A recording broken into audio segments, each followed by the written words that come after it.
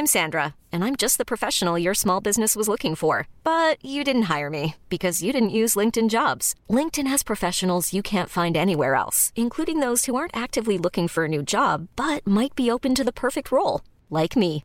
In a given month, over 70% of LinkedIn users don't visit other leading job sites. So if you're not looking on LinkedIn, you'll miss out on great candidates like Sandra. Start hiring professionals like a professional. Post your free job on linkedin.com/achieve today. Wicked Anime is presented by the Nerdy Show Podcast Network. Geeky programming for all nerds and otaku across the multiverse. All Nerdy Show programming is made possible by A Comic Shop, Orlando's #1 comic shop and nerd destination, and with the generous support of listeners like you. To learn how you can support this and other wicked awesome geek programming, visit nerdyshow.com.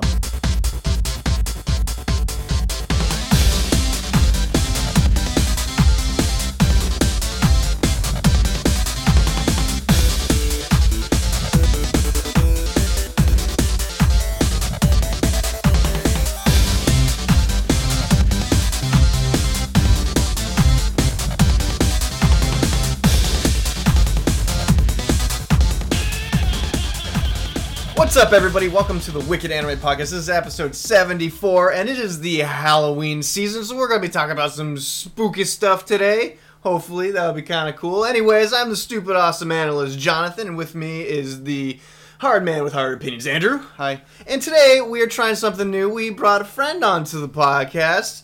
This is Victor. We're going to call him Victor Jump. And I'm totally cool with that. Glad to be here, yeah, I should say. Yeah. Thanks for the opportunity, guys. This is Victor's audition. We're going to see if he can make a suitable cast member. The stuff! Yeah. Victor is like, what Victor Jump. He's the, he doesn't know anything outside of shonen anime. I'm a humble newcomer. Good start. Okay, cool. And no, you're not a newcomer. You're a veteran. We know this. We know this for a fact that you are an anime veteran, but you haven't ventured out anywhere further. But that's okay. We'll fix that soon. It's like I've lived under a Naruto Dragon Ball Z rock all my life.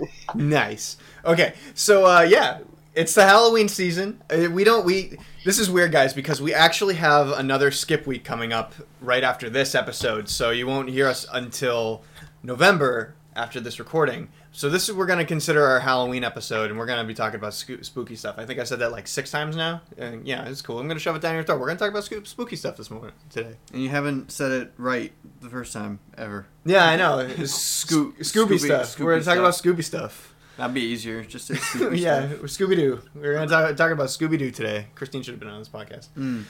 Anyways, it's time to kick things off. Let's go into the news section. Let's ring news bell. News. Hey, Victor, that's what a bell sounds like. What? Yeah. So, let's see. First up in media news, we talking about this thing that popped up.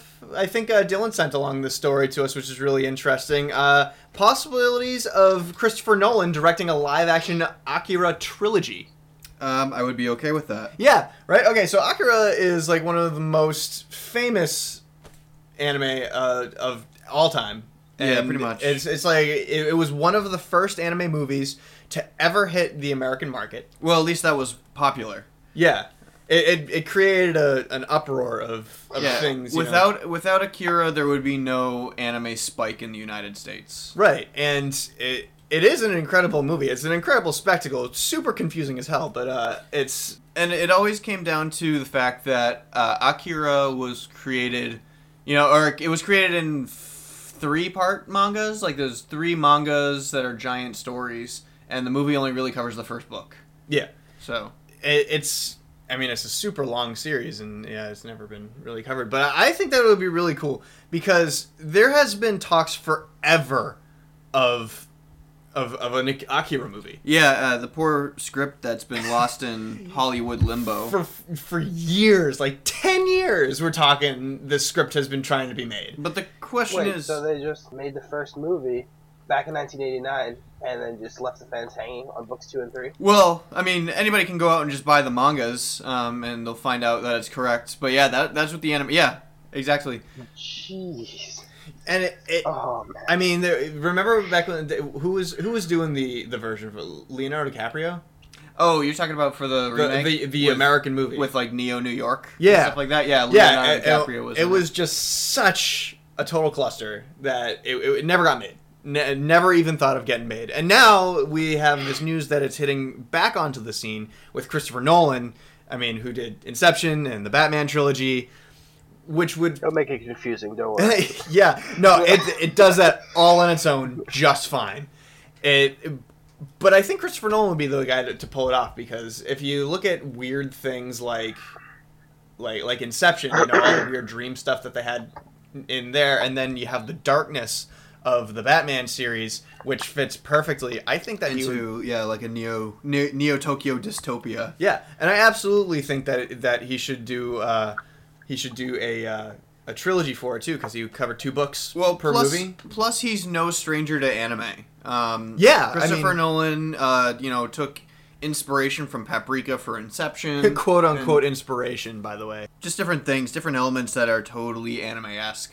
He knows what he's talking about. Yeah, I think that I would be excited to do that, to see that. I would be really excited to see Akira in Christopher Nolan's hands. Yeah, me too. Next up, I got a. Hey, check this out. This is actually our first Halloween piece of news for the episode, because we are talking about Guillermo del Toro went on Twitter, and he put on blast to hurt our feelings even more about the fact that Silent Hills is not coming. Why is this still going on? Yeah. Shit or get off the pot. Well, he tweeted the other day saying, "Hey guys, you're missing out. We had artist Junji Ito, the creator of horror mangas such as Uzumaki, Gyo, and Tomi, and a whole bunch of other short horror stories, which are absolutely horrifying." Yeah, he has really learned. If you guys don't know who Junji Ito is, just give him a quick Google search. You'll find out. Google search Junji Ito, and you will find all that you need to know about him. Andrew gave me a quick little imagery. I introduced Victor to Junji Ito. And what do you think? My inner man was in the fetal position. I really, that's all I'll say about my fears on that. Yeah. So anybody listening, look him up right now as we talk about this. Yeah, he's one of the most famous horror manga artists ever. Yeah. He has perfected taking the Uncanny Valley and putting it into art, and he knows what he's doing when it comes to that. Now, we haven't specifically in this story came out and said it right away, but Guillermo del Toro said that Junji Ito was going to be the character, or he was going to be a designer. Yeah, he was going to be a concept artist. Yeah, a concept artist. He was going to make monsters.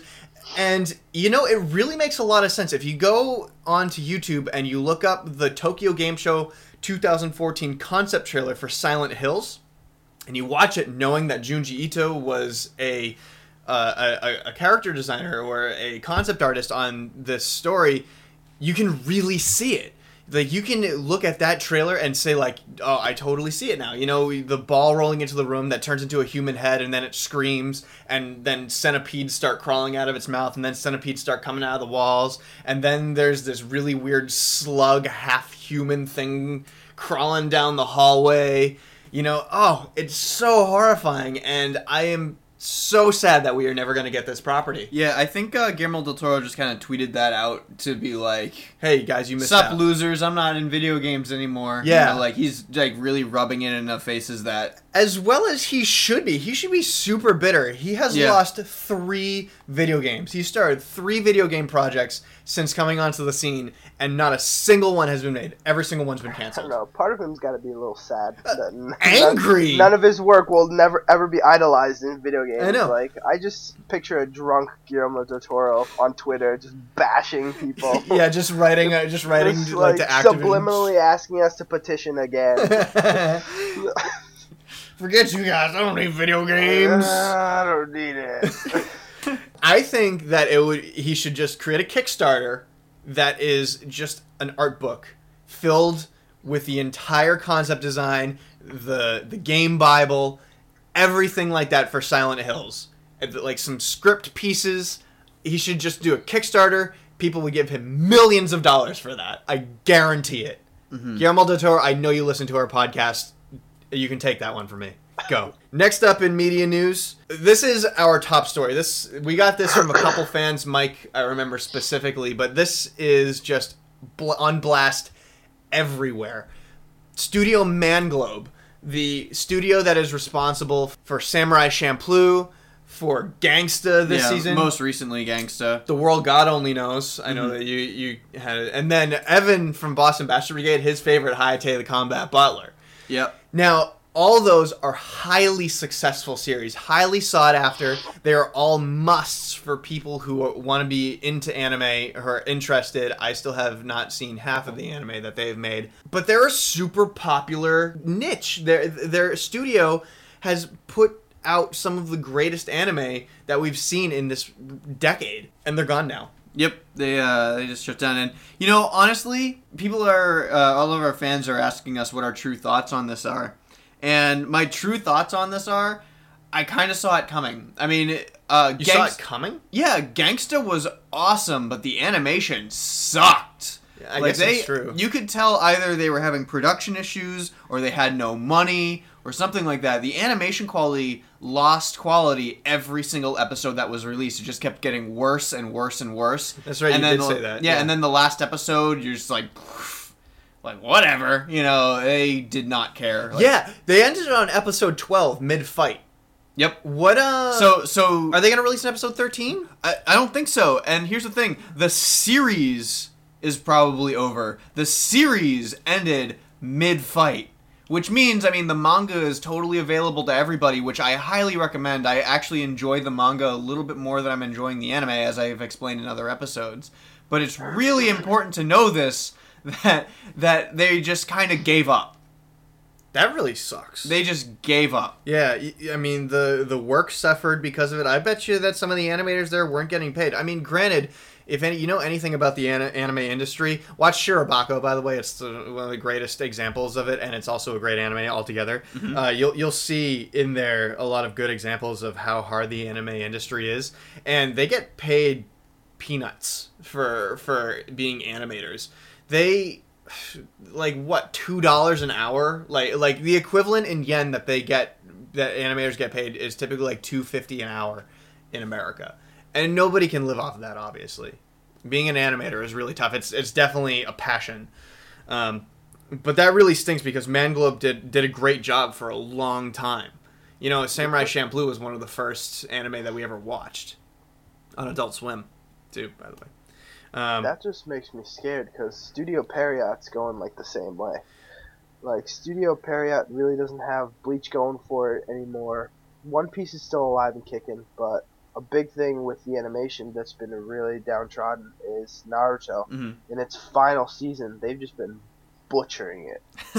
Absolutely butchering it. See, that's really interesting, too. Could you imagine if the studio that holds all of the Shonen Jump anime just goes away? Mm-hmm. Like, that would cause the end of the world.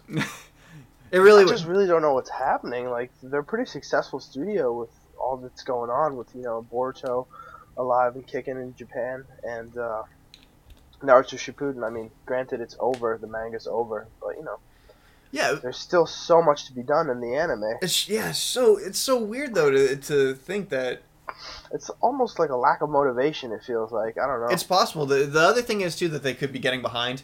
Here's a thing about the anime industry too, is that when you see anime starting to lose quality and then suddenly hit a recap episode, that's because studios usually get behind. Mm-hmm. And recap episodes aren't meant to make you feel dumb.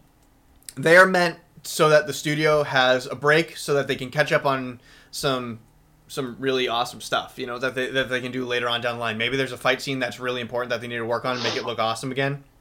Use it for a demo reel, you know, and then they have to work on that. So they put out a recap episode so that they can work on the next episode for another week longer. And yeah, that really sucks, but sometimes it just happens. There's just absolutely. Sometimes it's just got to be done. But even still, it does scare me to think where the anime industry is going to go. Eventually, it's probably just going to be sole owners of a company in Japan outsourcing to every other country in the world. Like, could you imagine that if Japan only held licenses and the animators were completely different countries altogether? Well, it's not too different than what it is right now, but... Well, that's true, but I mean, having no in-house animators whatsoever. I mean, all you need is money, and they don't have it. That's a scary thought. Does anybody have any more media news before we move on to gaming news? Sword Art Online movie coming out. Reki Kawahari. Like an animated movie? Yeah. Really? So I wonder if instead of what they're doing is like instead of doing a whole nother season for one of the light novels, they're just making it a movie. It is story. It is a whole new story. Ooh. And whatnot. So I think it is sort of canon, but... Well, then I will check it out. Yeah. Because I've seen all of Sword Art. As long as they don't do the thing that they do with Naruto, which we've talked about quite a bit now. You're mistaken, guys. Come on. Okay, so we got turned on to, guys, you should totally watch the first Naruto Shippuden movie. So we're like, okay, cool. I stand by those words. So we watched the first Naruto Shippuden movie, and here's the problem with Shonen Jump anime movies, is they don't matter. Yeah. Like, that's what it really is. They don't matter. There's nothing really story-centric to it. Like, for example, in the first Naruto Shippuden movie, we got just some random bad guys that show up where Naruto and his team help these random-ass characters. And... Well, okay, essentially the question I found myself asking is, why do I care? Like, the whole time. yeah. And... Because Rasengan ends. Yeah, I know that's like the go-to Naruto answer, but like, Because Shadow Clone Jutsu. it's so cool. Ah! So, Shadow Clone Jutsu is pretty cool. It's actually really high quality animation whenever they do that. no, it is, and it's great. I love Shadow Clone Jutsu. I mean, as everybody knows now, I'm a Naruto fan myself, but I've always You're welcome. scratch that. I've always been a Naruto fan. It's just that Victor is the one who I explained before got me the 5 volumes for my birthday, and now I have the rest of them. But the movie itself was just a whole bunch of fan servicey fight scenes. And that weren't even really that good. I know, the only one that was really good was Rock Lee. Lee's was good. Yeah. Rock Lee is always good. Okay, so I've seen one other Naruto But it's because he movie. uses taijutsu. Yeah. And taijutsu is really cool because you don't have to explain it. Did Yeah. he punch him? Oh, then he punched him. It's just like, I didn't use this weird, bizarre move that I pulled out of my asshole. And like... But here's the other thing, though, too, is that I actually seen one other Naruto movie back in the day, and it was really good. It Yeah, was yeah. It was the Ice Princess movie. It was like See, that movie you guys really need to reevaluate, because if you go into with the mindsets you guys have now, you will pick that movie apart. You will absolutely pick it apart and leave nothing left. You might be right, but the thing I remember about it was the final fight scene was one of the coolest Naruto final fight scenes I've ever seen. Yeah, we've seen a whole bunch of It was him against I think it was Doryu, and he gets smacked around, and then they're in the land of snow, but his the princess's father left some mythical device that will turn the land of snow into the land of spring, and it's absolute bullshit because Naruto, he goes to Rasengan, and then the sun reflects off these mirrors, which reflects onto the Rasengan, and it turns into a rainbow. Like, no. Yeah, I know. Taste the rainbow, Rasengan. Yeah, pretty much. Movies for Naruto have just never been any substance. That's right. We're not talking about Naruto. We're talking about Sword Art Online. Yes, I know. We got on this really huge tangent that left us talking about anime movies specifically, but Naruto's the most recent one that we've seen. However, okay, so Sword Art Online, what they need to do is they need to make sure that it can be its own standalone thing, but it has to matter to the rest of the series. Well, like I said, it's Sword Art is a series of light novels. Right. So if they just, instead of making this another season, they just make it a movie. Yeah. Well, that's actually true, too, because if you recall, I mean, the difference between Sword Art Online 1 and Sword Art Online 2 are completely different from one another. They're actually, like, even Sword Art Online 1 went into a completely different 180 turn. Yeah, so the pattern of Sword Art is life-threatening story, chill out in Alfheim Online. Then another life-threatening story, then chill out in Alfheim Online. And then now, so if it's this movie is now gonna be movie. gonna be life-threatening unless they're just chilling again in Alfheim Online. That would be a really crappy movie. I don't know. I like Alfheim, actually. Like, as the thing that everybody you hear complaining about being like, Alfheim sucks. It's like, no, man. Like, you don't get it. So they have... Elf ears. No. They have, like, all these things going on outside, and then so they go back to this. It's all part of the same world. It's just they have different things going on. They're chilling out after trying to be killed so many times, which is actually kind of amazing because, you know, you get killed in all these virtual games and it's just like, I'm just going to chill out in a virtual game, I guess. You know, you kind of think that you want to try something different. I actually, that makes me think about, if we have this really weird tangent going on, it makes me think about, like, last time, before we recorded, we went to Boston Festival of Indie Games, and I tried out this thing called the HTC Vive. It is, like, one of the craziest things I've ever tried in my entire life. Okay, so the Vive is seriously the closest thing that we have right now. It's like a Neuro helmet, except it's just a TV screen. It's like you're wearing an Oculus Rift on your head that works in 360 degrees, and you have two hand controllers that allow you to you know, hold on to something, and you walk around. So the HTC Vive, there were lasers at the corner of the room that marked out a 15 by 15 space. I wore this helmet, I held these controllers in my hand, and I walked around in these environments that were real. Like, they put me at the bottom of the ocean in a shipwreck, and a whale flowed by, and that's my greatest fear in the world is the bottom of the ocean, and it freaked me the hell out. And then they put me into a kitchen where I got to cook some simple ingredients, but then they also gave me the option of, like, throwing eggs up against the wall and stuff like that too, which was really cool. There's an art program where you could draw in 3D space. I saw Glenn Keane do it, which was amazing. Glenn Keane's the best Disney animator in the world, hands down. Best artist in the world. One of the best artists in the world.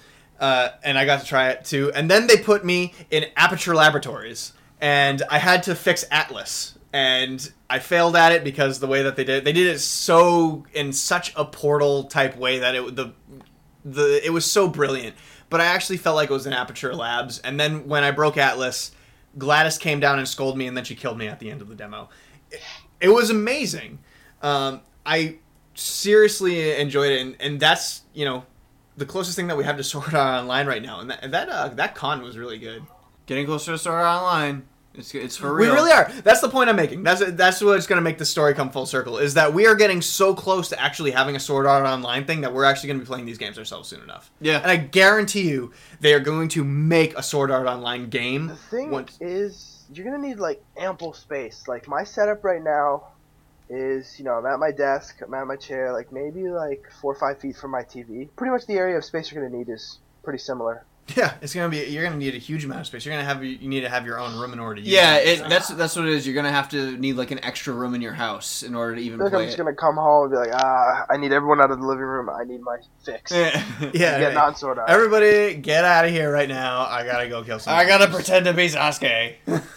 Hey, my Sasuke boner is well known. So that's actually a really good segue into some gaming news. Mm-hmm. And today we have one story for gaming news, but it's super important. Pokemon Go. Oh my gosh, don't even tell me. That's gonna mess up my work life. Yeah, I know. Could you imagine you're sitting at your desk and you're like, holy crap, there's a Pikachu nearby, and then you just run Charizard on Route 9. What am I doing in this building? I gotta go right now. I'm just thinking of all the PSAs, like, don't go and drive. Yeah. Billboards on the highway. It's like you just see the car, like, cut across 4 lanes of traffic. It's like, there's a Bulbasaur over there. There's a Bulbasaur. That's a starter Pokemon. I'll be in the woods looking for Caterpies. Looking for Deoxys. Yeah. But I can't believe where this thing is going, because it's actually telling kids to go back outside. I guess so, but I don't really know how real it is. What do you mean? Like, I mean, it's so implausible to me, like, this whole idea. It's going to use a lot of data. That's all I can say, is it's going to use a hell of a lot of data. And for sure. The thing that we're going to get out of it is, like, the way that the app works is you start up the Pokemon Go app, and it tells you where Pokemon are in your vicinity. And it's like a pedometer and a GPS. So there's a GPS that leads to certain Pokemon. You actually have to go physically to these places and find them. And so when you go to these places and find them, you can capture them by using, you know, your app on your phone and everything like that. And then you have the Pokemon with you. And if there's anybody using the Pokemon Go app that you come across, you can fight them. And it's like real-life Pokemon. You can be a real-life Pokemon trainer. The 12-year-old in me is just going, ah! You can just physically fight that person. Yeah. Could you imagine just throw your phone down, let's go. Just saying. Yeah, just like, Pikachu, go, and you whip your phone at him. Or just like, if you don't drop your phone right now, I will punch you in the face and give me your Pokemon right now. Just give it. I mean, like, could you imagine if there are people who actually use this Pokemon Go app to the point where they actually become the Elite Four, and everybody in the world is traveling to go fight these Elite Four people on their Pokemon Go app? Oh, You heard it here on Wicked Anime. I just have a line outside my house. Just people. Yeah. Okay, we're gonna, Now serving number 82, Bug Trainer. I think it's gonna be a cool thing. I want to try it. Like, I really, really want to try it. Yeah. I'm just wondering if, I mean, data's going to be a big thing, but I wonder if they'll have an offline mode, maybe, like, you know, a few, like, 100 generated NPCs where you can just, you know, like, maybe train your Pokemon, just, you know, travel about. That's true. More game-like. Yeah. But I can see I don't that, but the other thing that I'm wondering about, too, is cost. Because there's a Pokemon band that you can buy with it, too. You know, like those Fitbits or whatever they're called. Really? Yeah. They have Pokeball ones of those now too. So I think that uses your global positioning with that band, and I don't know exactly how it's gonna work, but guess we'll find out. Where's the Poke Center? Do you have to? Where do you have to go? Is each town gonna have like a designated? Like Walmart now, Poke Center. Walmart now serving 0 through 150. Well, it's kind of like when Pokemon Snap came out, and like CVS would have those Pokemon kiosks where you could print out your Pokemon pictures. What? You remember that? No. When Pokemon Snap came out for the Nintendo 64, places like CVS Pharmacy and Rite Aid, and I don't know if Rite Aid was back out then, but they have these little Pokemon centers, like these little printouts, and you could print out your Pokemon Snap pictures. Really? Yeah. So I guess a Pokemon Center at a Walmart isn't really that far-fetched. Yeah, I guess, now that you mention it, jeez. Like, we'll just have red boxes, and then, like, And Pokemon Centers. Heal your Pokemon here. That'd be cool. Oh, man. For a fee. Yeah, right? You have to pay $5 to not kill your Pokemon. I know. Your Pokemon would always heal automatically, or they'd be free. You didn't have to pay the Nurse Joy. It hit on Nurse Joy. What? So next up in news, anybody have any gaming news? Yes. Now, by the time this episode comes out, there's probably going to be an official trailer. But as of this recording, Street Fighter characters have been leaked. So we have a huge roster of Street Fighter characters right now. Huge being, almost all 16 that they're going to announce for the flat rate of the game. One of which we just got our trailer for Zangief. But now they've leaked the other character that they were going to announce, which is Laura, who is a Brazilian character who looks like she's straight out of like the forgotten concept art of Juri Han. Like she looks like a Juri Han concept with bigger boobs. With bigger boobs, and because she's Brazilian. And well, I don't know. You're goddamn right. Victor's Brazilian. Anyway, the pictures that they released of her look cool. She looks like a character that I would want to try. I think I would play her, because by the way she looks, it looks like they're not going to release Juri, because it's just like, oh, why did they release another Juri? Which sucks because Juri's my main character. But it also looks like that she is a little bit of a grappler character. Yeah. She does have some weird moves, like where she's always attached to a character. Like all the screenshots, she's always doing some sort of form of jujitsu on them. Yeah, and another thing, too, is that she also has lightning powers. Yeah. Who was the last Brazilian character that had lightning powers? Blanca. Yeah. So I think these characters are going to be directly correlated with one another, which would be really cool. Unless they're just like, all Brazilian people have lightning powers. Yeah, I know. Victor, do you have lightning powers? If I told you, I'd have to kill you. Well, with lightning powers, though. Yes. So you would prove it. He's like, Chidori, That would be my go-to move.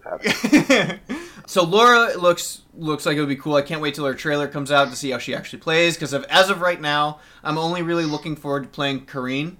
Which isn't a bad thing. No, it's not a bad thing. I really like Karin. And she looks like a blast to play, and she'd be a great substitution for playing as Sakura, because Sakura is really my main character. I love playing as Sakura, Juri, and Ibuki, and I can't really say I'm expecting Ibuki to show up right away. Sakura is a definite maybe because you can't have Karine without Sakura. Yeah, they're a bitter rivalry. Because they're rivals. I want to see Dark Hato Sakura. That would be so cool. I would love to see a Dark Hato Sakura. It all depends on when this comes into the timeline. Yeah. Because we still haven't figured that out yet. There still is no timeline.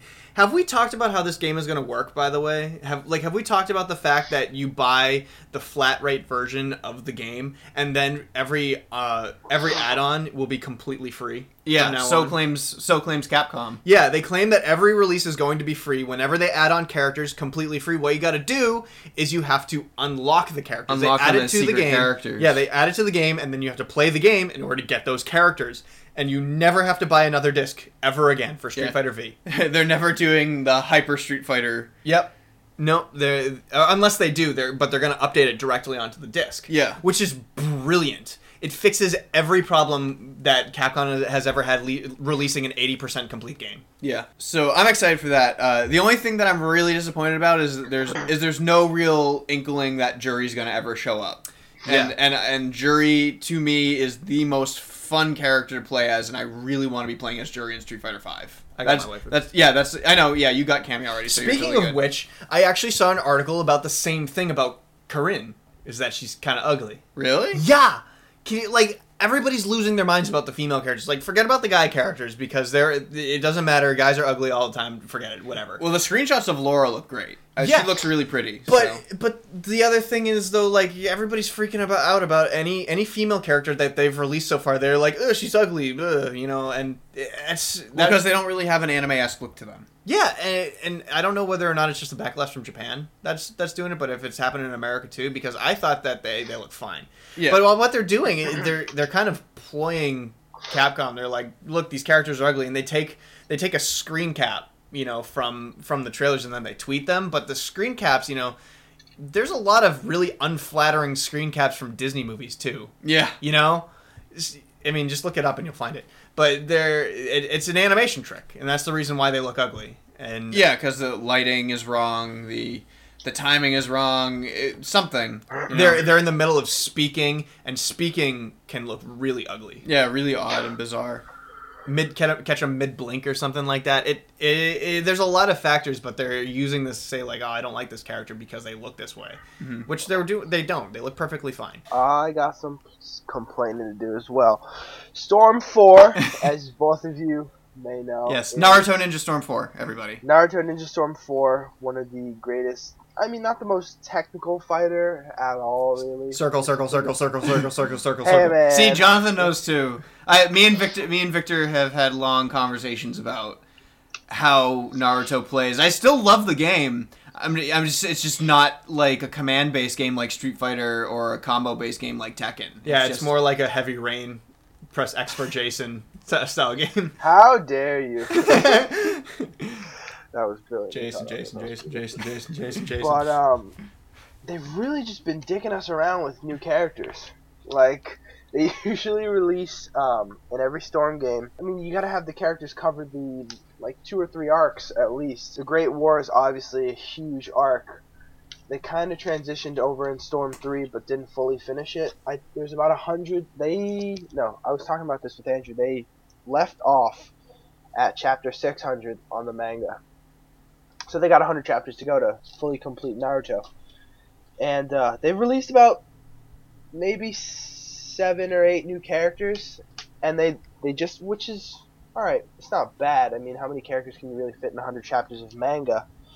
But this is the time to just go back and throw in all those other characters that everybody really wanted to see. And they're just, they're really not playing it pretty close to the chest.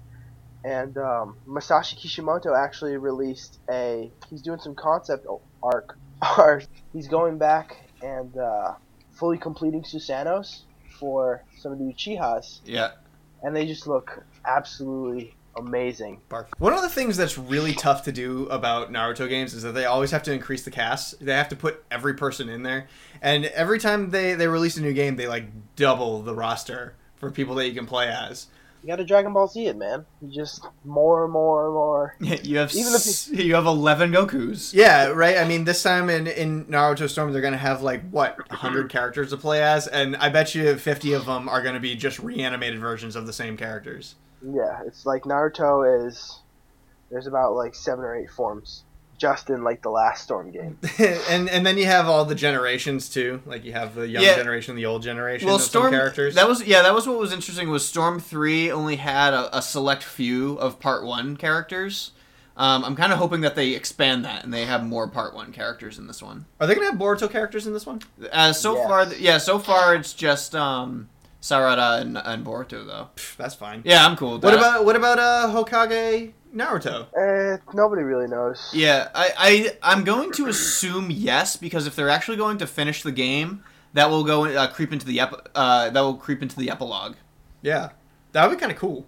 Yeah. Oh, I would love it. I'm actually really looking forward to this. Because I mean, by the time the game comes out, I'm gonna be completely done with the manga for Naruto. And then you'll love Sasuke. There's still time, man. The last characters are in there too. So Naruto, Sakura, Sasuke, and Hinata. Hinata and Sakura's movesets are really the same. The only thing that differs are their ultimate jutsu, their regular jutsus. But Naruto and Sasuke have a completely new moveset, which is pretty bitchin'. Circle, circle, circle, circle. Yeah. They have new animations. Yeah. So that's it for gaming news, guys. Let's move on to some strange news. Mm-hmm. I got some good strange news. Like every story that I have is a top story. So let's start off with this one. This one is just so far-fetched and out there that I cannot believe that this happened. I saw it on Rocket News, and of course Rocket News is the greatest news source for strange news. There's a story out that 2 Chinese newlyweds were on their honeymoon in Japan.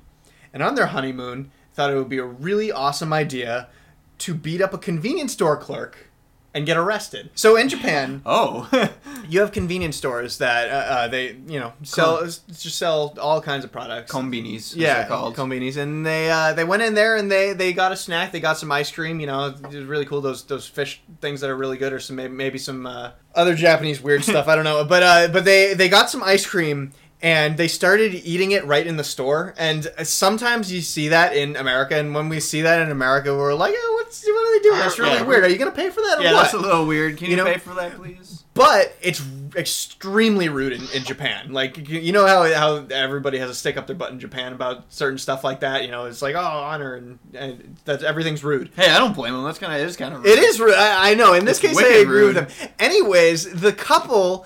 They were eating this ice cream, and the clerk was like, what are you doing? Get out of my store. That is so rude. I am so disrespected right now. I'm feeling attacked. And then they said, all right, well, we're going to attack you for real because you told us to get out. And they beat him up. A newlywed couple on their honeymoon. That's a crazy honeymoon gift. Yeah, what were Chinese Bonnie and Clyde on their honeymoon or something like that? Were they on the run or something? It's like unbelievable. And then they exploded. I don't know. It's like no, but they're in jail. They're in jail in Japan for the rest of their honeymoon because they wanted to beat up a store clerk over ice cream. Check this out. Attention, all you pigs. There's a new motivational CD that's coming out with pop idols and voice actresses on a CD that insult you to get thinner. Oh, right. Yeah. So if you're ever looking for a way to lose some weight, you can buy these CDs, and the title of the CD is Attention, All You Pigs.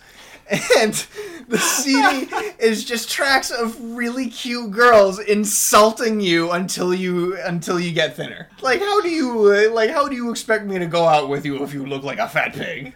Really? Yeah, dead serious. They're selling these CDs now. I was like, okay, well, I guess we'll try anything that we can to help anybody lose weight.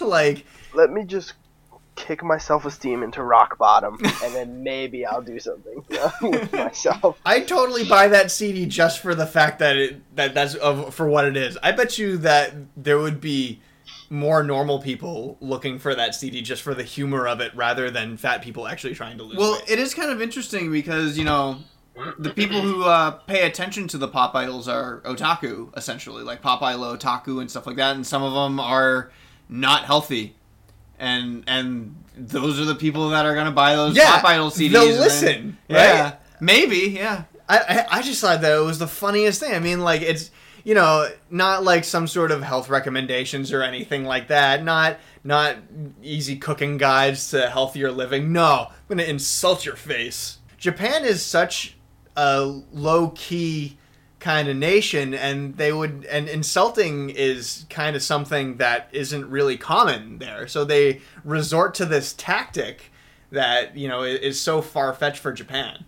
Yeah, they in fact go way out of their way to make sure they don't insult anybody. So. Yeah, and so when they come up with an idea like this, it's got to be somebody's fetish, I imagine. That kind of takes me back to the Newlywed Couple. Like, I picture they were back, like, they were just back in their room, like, going at it, and they were like, you know what? No, this isn't hot enough.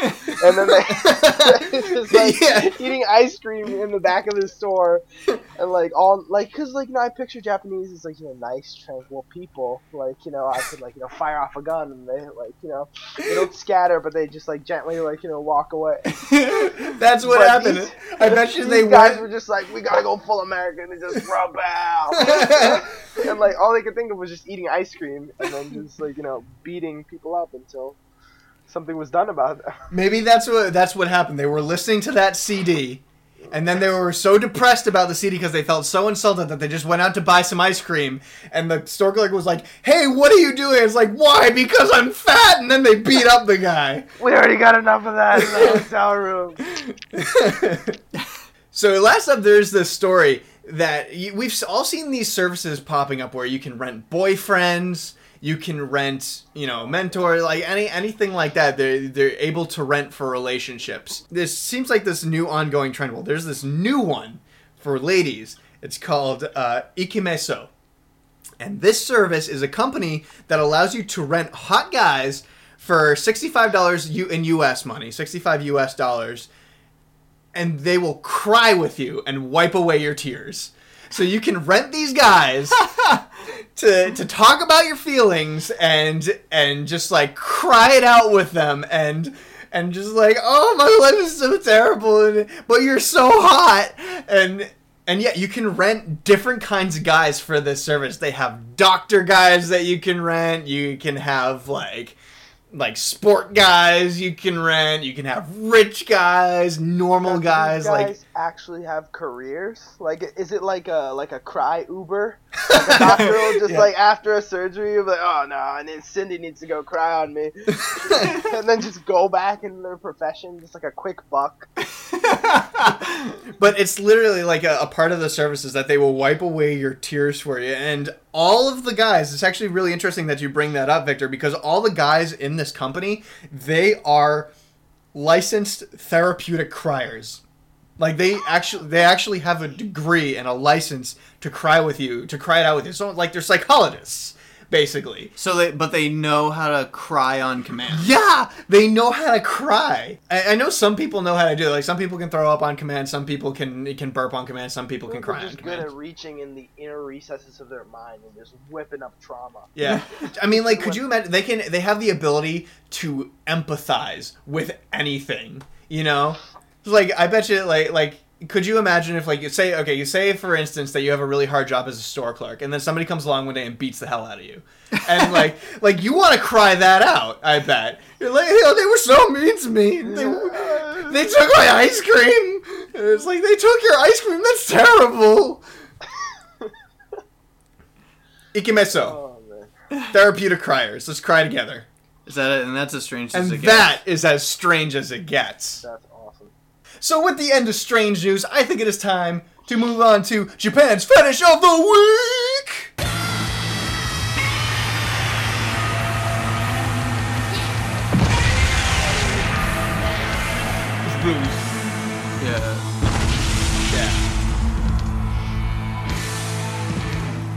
Yeah. So, for this fetish of the week, I got a good one. I really like this one. I saw it and I was like, that's it. So there's a new cafe. Now we're talking about renting services and everything like that. Now there's a new cafe out there called Ore no Yome. And what that means, the definition of that is my wife. Ore no Yome, my wife. Okay. So this cafe is staffed with people. You know how we have maid cafes and everything out there that pretend to be maids and they call you master whenever you're in there and everything like that? They hit their lines. Oh, no. There are people who, at this cafe, they either pretend to be your wife or husband, and they greet you. Can anybody guess what the uniform is? Can anybody guess what the uniform at this restaurant is? Naked apron. I want to say just casual wear. Yeah, okay. So, no, Andrew was the closest. Not naked apron. Apron with bathing suits. What? Yes. And the staff there, they pretend to be your wife or husband. You can call ahead and say, hey, I need a wife at this time, or I need a husband at this time, and they will come home and greet you. Welcome home, dear.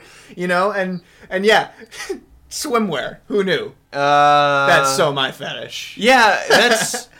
I feel like there's some imminent danger in doing that. I don't know. You got me, man. That sounds really, really not okay. Like, in the fact that somebody is going to get hurt bad.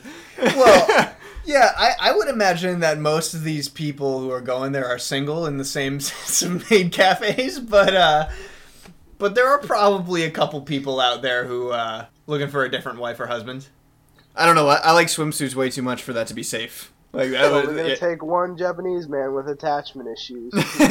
Yeah. I don't. That's like probably a lot of them, unfortunately. That was Japan's Fetish of the Week! Fetish of the Week. Yeah. Yeah. Okay. So next up we have, hey, let's statistics. Yeah. We got some statistics for you. And guess what? This one we're digging a little deep, because this one is about the Japanese porn industry. Oh, joy.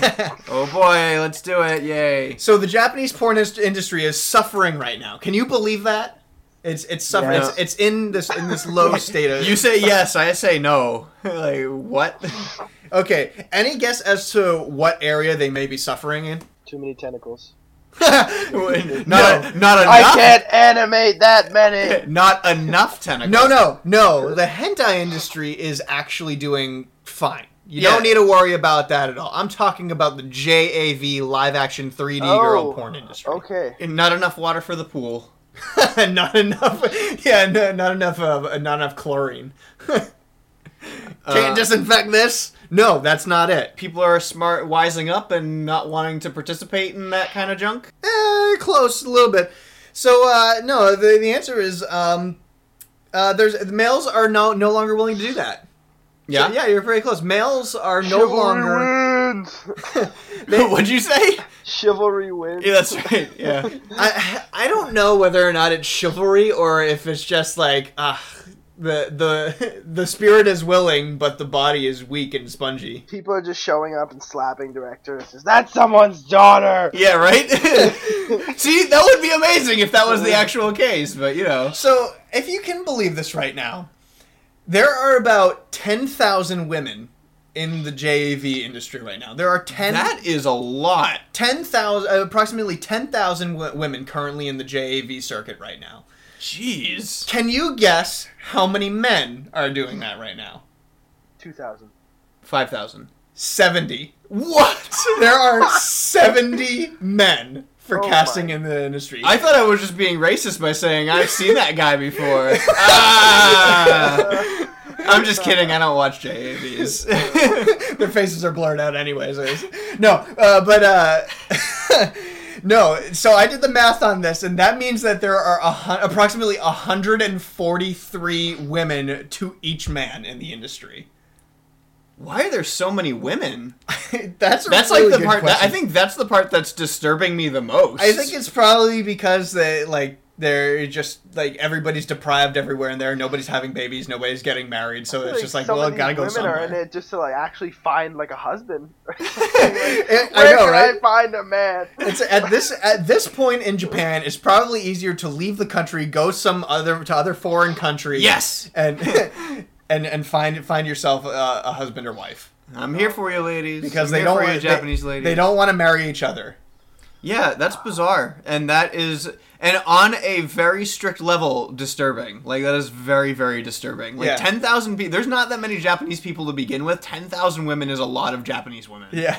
Like, jeez. Yeah. But in the article that I read about this, they were saying that, you know, it's not all fun and games for the guys in the porn industry because, you know, there's directing, there's all that kind of stuff. You know, you got to kind of do certain things on command. You can't do certain things on demand in certain cases. And, like, guys are just like, you know what? I just don't really feel like doing that.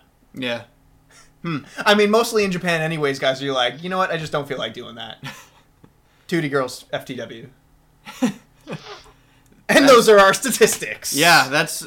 Wow. Maybe that convenience store guy moonlighted the convenience store as some type of porno shop.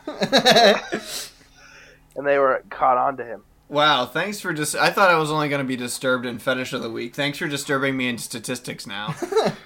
You're welcome. 10,000 women, that is really disturbing to me. That is a very high number. It's so unsettlingly high.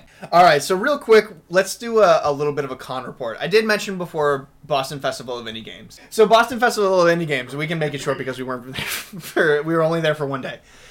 There were some cool games that we tried out. It was a con that we got to try either indie video games or board games that were being developed. We got to try some really cool concepts for games. A lot of them were fun. Some of them weren't.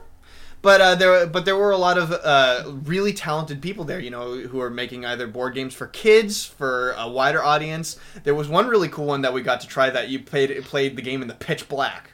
That was interesting. It was an interesting concept, but still needed to be fleshed out. It needed to be fleshed out a little bit more, but that's perfectly fine. There was this board game that you played in the pitch black, and all the figures in the game, they had lights on them, and everybody had different abilities. That was really cool. Yeah, except one person played 3 different kinds of monsters, and the monsters didn't have lights on them. What the person who played as the monster had was night vision goggles. Yeah. So they could see the entire board and their monster, and all the other players could see what was directly in front of them. That was a cool game. By the Rights was another game they played, which I think was my favorite thing there. Yeah, By the Rights was definitely the best. It was like Channel A. From Channel A is an Osmandi game that I have where you make your own anime by putting words together to make a title. So much fun. This one, you take plot, character, plot device, and scenery, and you have to make a movie pitch that way. So it's kind of the same thing, except instead of titles, you're making ideas. Mm-hmm. Why the Long Face was a little fun. Yeah, that was a quick like icebreaker game. Yeah, you take pictures of animals and you either tell everybody to make a face and you say who can match the animal's face the best, or you make the face yourself and people have to pick which animal out of the group is that one. That was pretty fun. It was a good icebreaker game, like you said. Mm-hmm. A lot of really cool games. Our friends from Bright Primate were there showing off their game. Yeah, we played Cat Slugs. Oh, so much fun. Yeah, they have a Rain fun World. Game. Rain World. Yeah, Rain they have World's a really fun game. Yeah, totally. We talked anime with some of the game booth guys at Foam Brain Games. At Foam Brain Games. Foam Brain Games sells some really cool stuff. I love their stuff. And then we tried that robot puzzle fighter game where you were these robots, these pixel robots, where you had blocks and you could turn the board and drop them. And it was like Puzzle Fighter. From, kind of in a Puzzle Fighter style. We signed their arcade cabinet. Yeah, they had an arcade cabinet for their game, and we got to sign it. We wrote Wicked Anime on it, and so much fun. A lot of these games are either being kickstarted or they're planning on being kickstarted because they don't really have the funding for it. This con is really cool because you can just go for a little while and you can find games and play them, try them, and say, hey, that's really cool. I would totally give money to this. Yep, and I would, especially By the Rights. I would play By the Rights all the time. Soon enough, we're going to be going to some more cons. Yep, Rhode Island Comic Con is right around the corner. Yeah, and it probably within our next 2 episodes, you'll be hearing about Rhode Island Comic Con, and then you'll be hearing also me going to ShadowCon in Tampa. They are happening at the same exact time. I'm going to be in Tampa going to ShadowCon with Sean from the podcast and Cap from Nerdy Show. Woohoo! And Andrew and Christine are going to go to Rhode Island Comic Con. That is correct. And they're going to go meet Will Friedle from Boy Meets World. That's right. Lion-O from Thundercats. Yes. Ron Stoppel from Kim Possible. Uh-huh. But nobody will be in New York to meet Masashi Kishimoto. And I think that's... I'm Sandra, and I'm just the professional your small business was looking for. But you didn't hire me because you didn't use LinkedIn Jobs. LinkedIn has professionals you can't find anywhere else, including those who aren't actively looking for a new job, but might be open to the perfect role, like me. In a given month, over 70% of LinkedIn users don't visit other leading job sites. So if you're not looking on LinkedIn, you'll miss out on great candidates like Sandra. Start hiring professionals like a professional. Post your free job on linkedin.com/achieve today. Hold up. What was that? Boring. No flavor. That was as bad as those leftovers you ate all week. Keke Palmer here, and it's time to say hello to something fresh and guilt-free. Hello Fresh. Jazz up dinner with pecan-crusted chicken or garlic butter shrimp scampi. Now that's music to my mouth. Hello Fresh. Let's get this dinner party started. Discover all the delicious possibilities at hellofresh.com. It's the real tragedy. John C. Riley from Brohawk Riley will be there, but Yeah. we haven't had him on the show yet. So No, we haven't, which is really weird. Oh no, he's been in both of our Anime Boston. he videos. has been in our Anime Boston videos, however. So He's a super cool guy. He filmed our panels for us. he did film our So Brohawk Riley is kind of like our film guy. Ham. Yeah. So anyway, we gotta get John on the show sometime. Yeah, totally. He'll be able to talk some Naruto's. He will be able to talk. Well, and that was the thing too when we get Wicked Anaplay up and running finally. That's still a thing. That's right. That's kind of taking it. We still need to work that out. Well, it's because we're waiting for one, Street Fighter, two, Naruto. Naruto. Yeah, like those are the two. I mean, Dragon Ball Z is kind of fun, but I don't think I want multiplayer stuff to play. Yeah. You know, so Naruto and Street Fighter. That's what we're waiting for before Wicked Anaplay kicks off. Still a work in progress. There's still a couple things that need to come out first. But Street Fighter will be coming out next, and that's when Wicked Anaplay will really kick off. Yeah. So along with that, it seems like it's time to move on to what we're watching. You know what? Actually, as a matter of fact, I haven't really been watching as much as I've been reading. Yeah, you know, I've been reading a lot too, but everybody knows this already. Yeah. What they don't know about me, I've actually got back into manga a little bit, and I've bought the entirety of the series of Love Hina. Which is interesting because we just came off of our harem episode. Yep. And since then, I was like, oh man, you know what's the best harem ever? Love Hina. Which Glitch would totally disagree with me on. And Victor hasn't even seen it yet. For shame. It's so good. The manga is so much more than what the anime was. Like what they covered in 26 episodes. And it's really weird how the timeline is completely different. All the same events happen, but they happen in completely different orders. They kind of did that with Gangsta too a little bit, actually. Did they? Yeah. Yeah. Well, I'm really enjoying Love Hina. It's a 12-volume series, I think, and there's 5 omnibus that are out right now, and I'm on omnibus number 3. And it's so good. It's exactly as I remember it. And Ken Akamatsu is my favorite harem writer. I haven't read The World God Only Knows yet, though. Still, The World God Only Knows is the best. maybe I need to dig some harems. I need to go back into harems now and work that out. But yeah, I'm reading Love Hina. Oh, I got one more though. I watched one of our bargain bin animes, which was You did? well, it wasn't an anime per se, but it was directed by the same guy who does all the 3D movies. Like he did the Captain Harlock movie and all that stuff. I forget his name right now, but he did a Starship Troopers movie. Oh, yeah. And boy, was it something. Bad. It was not good. Yeah. Starship Troopers is a campy, cheesy movie all on its own, but it's amazing. Like, the original Starship Troopers is amazing. And this one wasn't terrible, like, completely bad, but it wasn't the Starship Troopers that we know. Like Starship Troopers 2 and 3. There was a very, very much so lack of people getting bitten in half by giant arachnid bugs. Yeah. So Make or break a movie. that's right. My progress on Naruto at the moment is I'm on volume 53 of 72. So I'm getting there. I took the time to watch Nozaki-kun. Oh, isn't it great? Yeah, Monthly Girls Nozaki-kun. I watched the whole thing. If you guys have not seen Monthly Girls Nozaki-kun yet, Highly recommended. highly recommended. It's so funny. It is. It's one of the funniest animes I've seen in a very, very, very long time. They use a lot of odd facial expression humor, and it's written not like Japanese humor. It's written like Western humor. It's interesting because all the characters are written that they all are really smart in some way, and then they're all really dumb in some way. But they're all different from one another, so that all the characters, like, one character will say something, and all the rest of the characters will be absolutely disgusted with what the other character said. Yeah, and one of the things that was really unique to it is that all the characters feel like they could actually exist. Yeah, they're so real. I mean, like, Nozaki-kun is such a brilliant character. Like, he's obsessed with everything in life about his manga. He's a shoujo writer, and... Like, for instance, there's that joke in one episode where he's sick in bed, and he was like, I've been told to stay in bed by the doctor so I can't work. And so he asked one of his friends, here, you get in bed in my place so I can work. You know, jokes like that are awesome. On top of that, I checked out one of the new short animes that came out for this season of anime. Really? This new fall season of anime. Oh, man, we haven't even talked about that. Yeah, actually, today was released the start of Junior High, Attack on Titan Junior High. What? Yep, today was the first episode. How was it? I didn't watch it. Oh, I thought you said you watched it. No, I downloaded it. Report coming in the next episode. Yeah, and then... You have to wait till November. And then...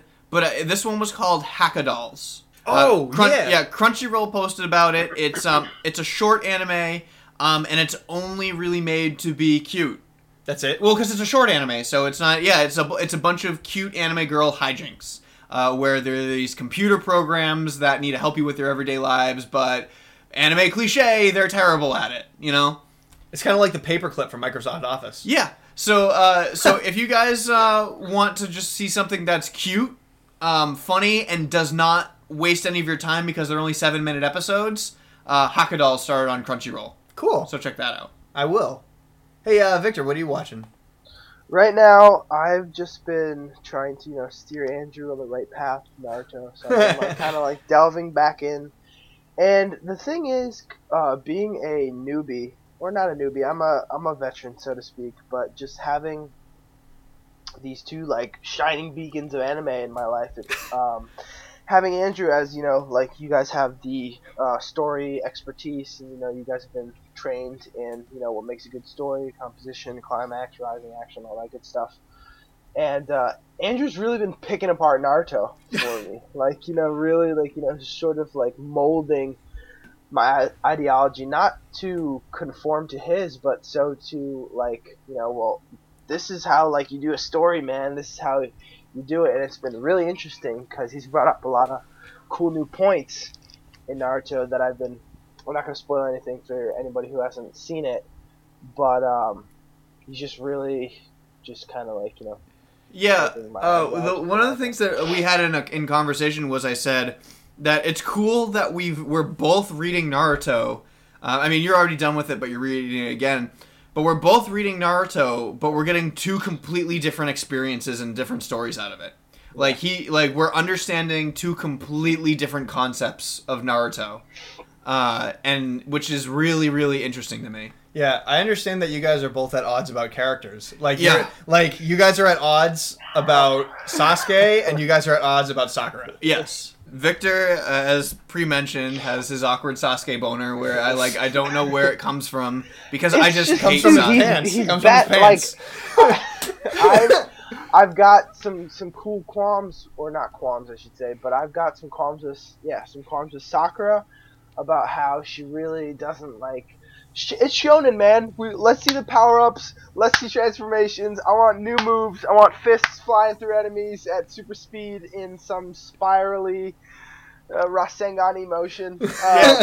So Victor really has taken to the fan service of, oh, this action was really cool. Oh, this action was really cool. Oh, this action was really cool. Where I'm sitting back and I'm just like, what's going to progress the story? This fight went on for too long. 5 volumes of fighting. Like, what the hell? Like, and then, it's just like, when are they going to meet up? When are they going to talk? When are they... Because, like, right now, without saying anything too spoilery, I'm reading currently Naruto's parents' backstory and Naruto meeting his mother. And that, to me, is just gold. I'm just like, yes, they're talking to each other. That's progressing the story, and I'm learning more.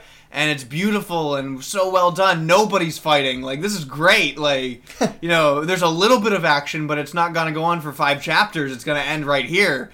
And that's what I like. I really like that kind of stuff. Like, especially when, you have characters like Sasuke and Naruto who just want to fight all the time, and it's just like, I want to be the strongest and I want to kill you. And then it settles down and goes back to Sakura, where she's the I'm gonna progress this now character. So that's what I really enjoy it in that way. It's pretty neat. See, for me, it's the story is just pumping up the next transformation. There's this awesome scene in the war where, Naruto's he's sort of he has to come to an agreement with the tailed beast that's living inside his body. And it's really cool how they did it, and the story just builds.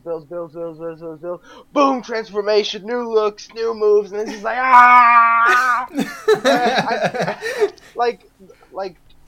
it's like the beginning of July. The first up until July 4th, you're like, well, it's just July, and then boom, fireworks in the sky, cool, awesome. And then it's just, Well, and it's like I explained to you. We recently watched Naruto The Last, which was awesome. I really, really loved that movie. But the only thing that would make that movie even better is if there was no fighting in it. Yeah. And I know what you explained to me there, Victor, was but you have to service the fanboys. You have to have Rasengan. Or else it's not gonna work. But there's people like me sitting back that was just Act 1 of Naruto The Last was perfect. Yeah, I agree. They were in Konoha Village, living their daily lives, having some ramen, and Naruto is a sensei, and all the little kids look up to him, and all the chicks want to date him, and all Hinata wants to do is fall in love with him. Is give him a scarf. Yeah, and he's dense, and it's cool because you're learning such story, and then it's like, hey, I'm a really useless bad guy that you're never going to care about. I'm going to kidnap Hinata, and the next 2 acts of the movie are going to be these large fight scenes, and we're going to go to the moon! and it's just I don't want that. I just don't want to go to the moon. I want Hinata and Naruto to fall in love. Not because they're fighting somebody. I want them to fall in love because they just do. It was Kishimoto's first Naruto movie where the focus was love. Yeah. And that being said, I think he did a pretty good job. Granted, this was, in my personal opinion, one of the crappiest action out of the whole series. You guys, in my personal ranking, in terms of action, I'd say it goes 5, 6, 2, 7, 1, 3. And the fact that you know that is amazing. Means that this is not his first attempt at putting these movies in order. No, not at all. And it was really, it just felt like in the last, it just he was just really trying to service the fans, and it needed to be there. And it was really towards the end of the movie when they were on the moon, it was those clashes where they kind of those ninja clashes where they hit each other and then they just bounce off, and then they hit each other and they bounce off, and all over the moon. And it was just nobody gives a shit, you're destroying the moon. It's cool, but we want to see some hits being exchanged, close-ups. It would have been cool if they went in with a few slow-mo shots, maybe. I don't know.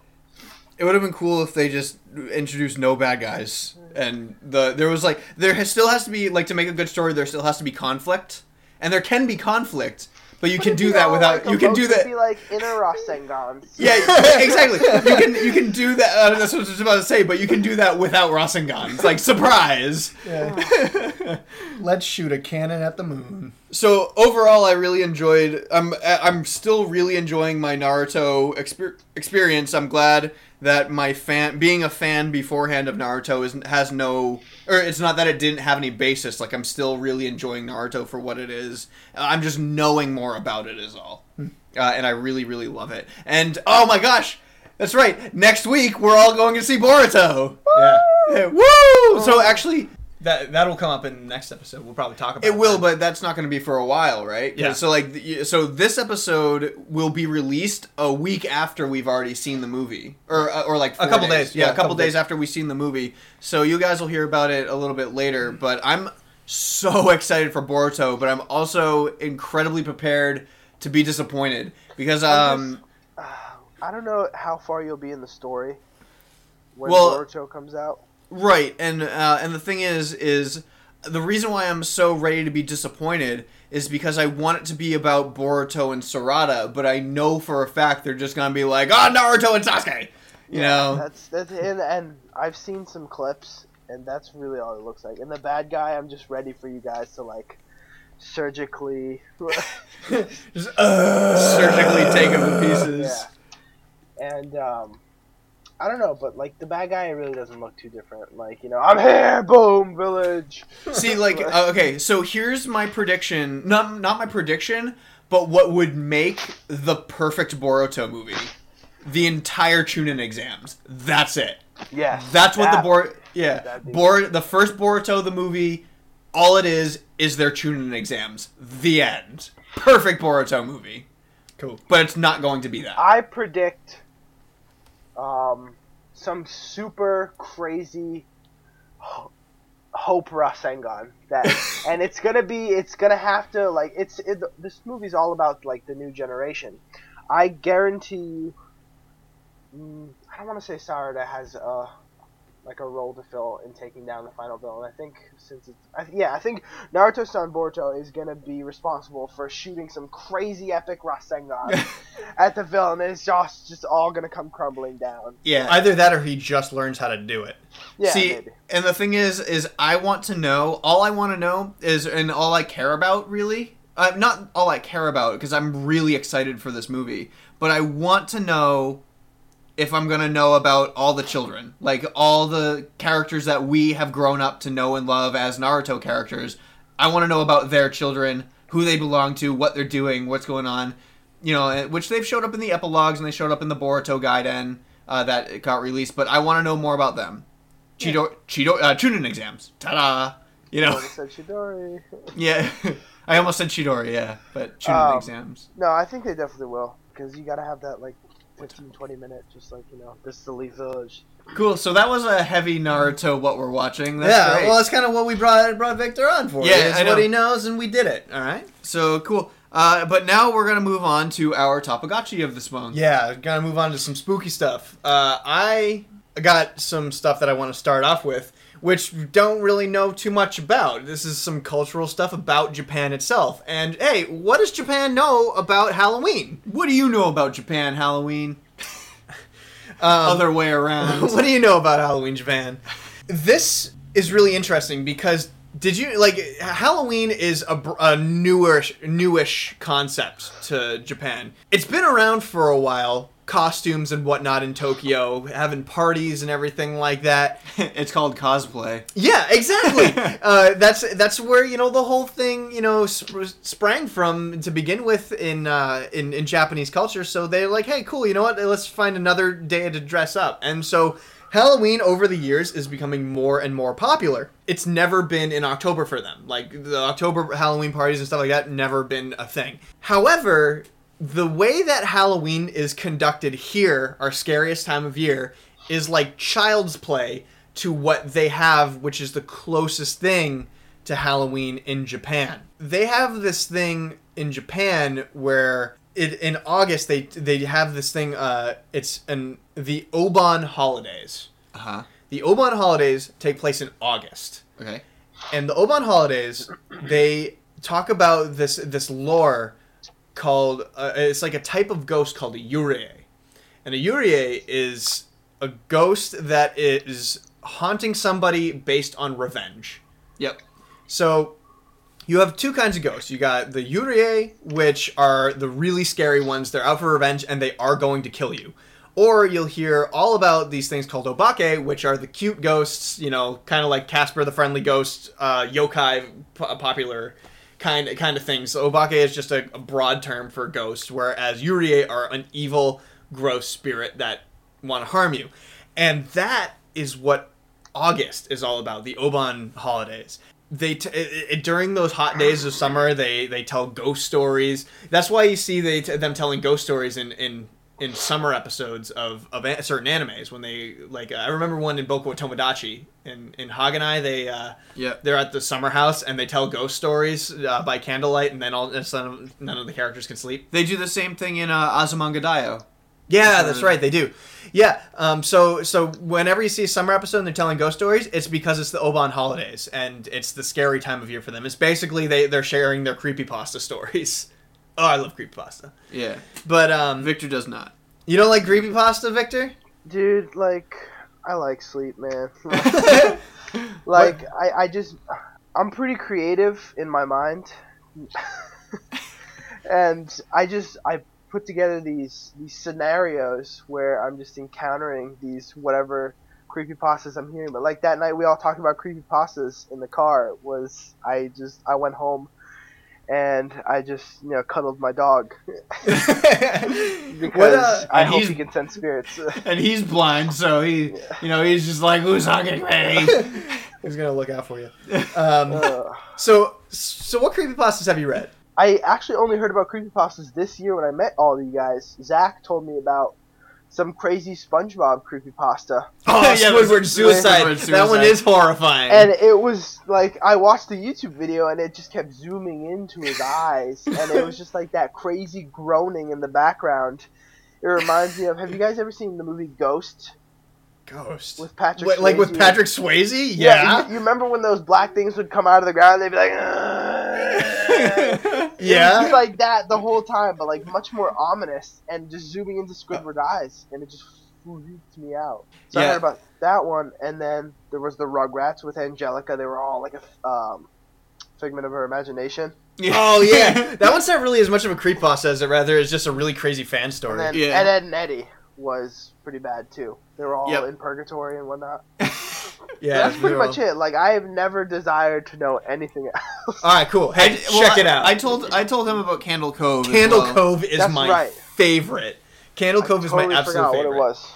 Yeah. So, but anyway, this is besides the point. No, it's not. I want to freak Victor out. You were talking about the ghost stories that they tell in August. Yeah, I don't really have any specific ones that they tell or anything like that, but it's just some interesting history about Halloween. It really is. I mean, it's pretty cool. There's a book that they reference to in this article that I'm reading from Kotaku. Matt Alt, co-author of a book called Yuri Attack, was saying how Halloween is like such a kids version of what the Oban holidays are. Right. So if you want to look into the Oban holidays, look into Yuri Attack. Matt Alt and Hiroko Yoda wrote that book. Nice.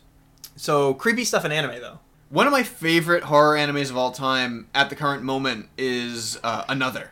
And Another is less of a ghost story and more of a demonic curse story. They did a really good job at just making it super unsettling. People die, and people die in horrific ways throughout the entire show. And it's so disturbing on a personal level because it takes place in a classroom of kids. And so you know all the characters, and you're just kind of like, well, all these kids are dying. What's the repercussions of it with their families? And it's weird to watch it because, kids dying left and right. And the parents are so aware of their situation because it's a cursed classroom.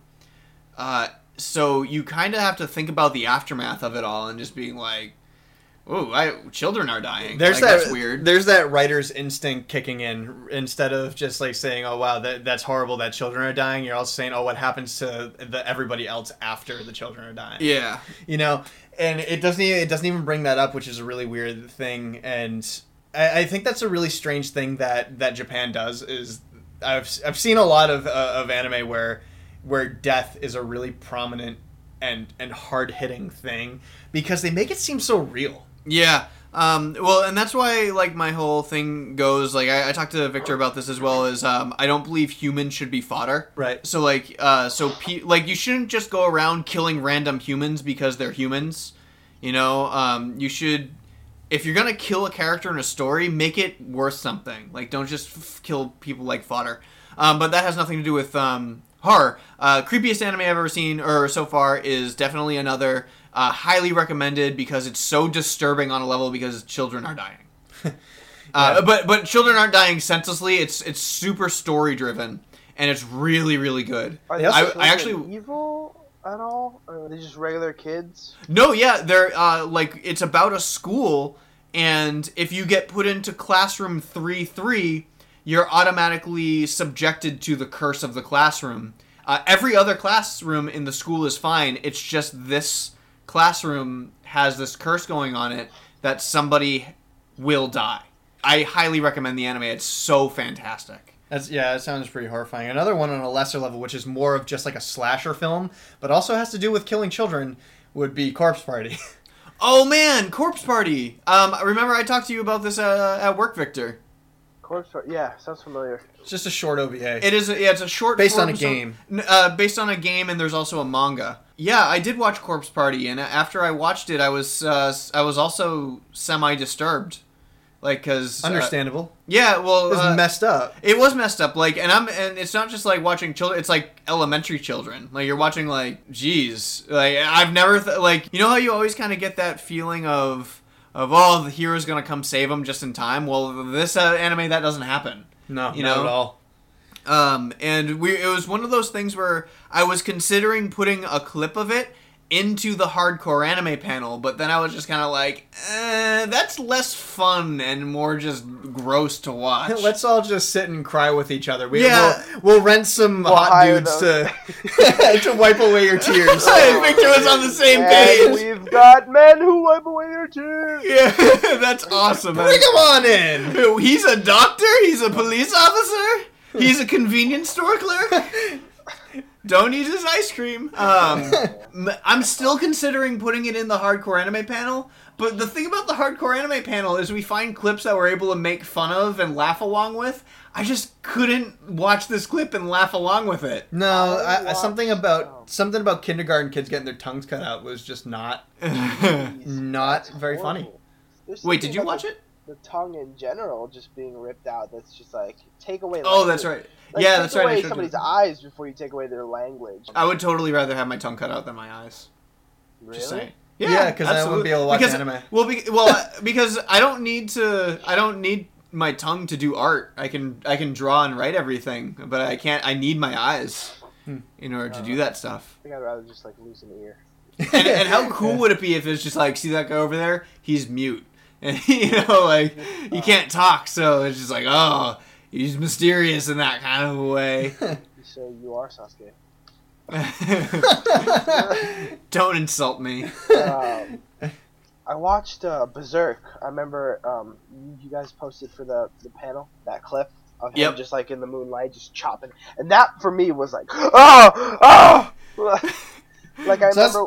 Horrifying in a different way. Yeah, when I watched the first anime movie that ever had like serious decapitation and anything in it was that movie with Ghibli about Princess Mononoke. Princess Mononoke. He was shooting arrows and people's heads were chopping off, which was really confusing because he was on horseback just like and like heads were flying off. I was like, what? Like I never got that. That was so weird.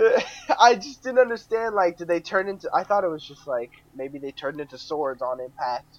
Princess Mononoke was really creepy to begin with. Because they had those like the animals would get covered in that curse and they'd like turn into tentacle things. Yeah, tentacle monsters with like worms all over them, which was really cool looking. Yeah, but then even still, like the forest spirit, what a horrifying creature! Like that deer thing that stared into your soul. Yeah.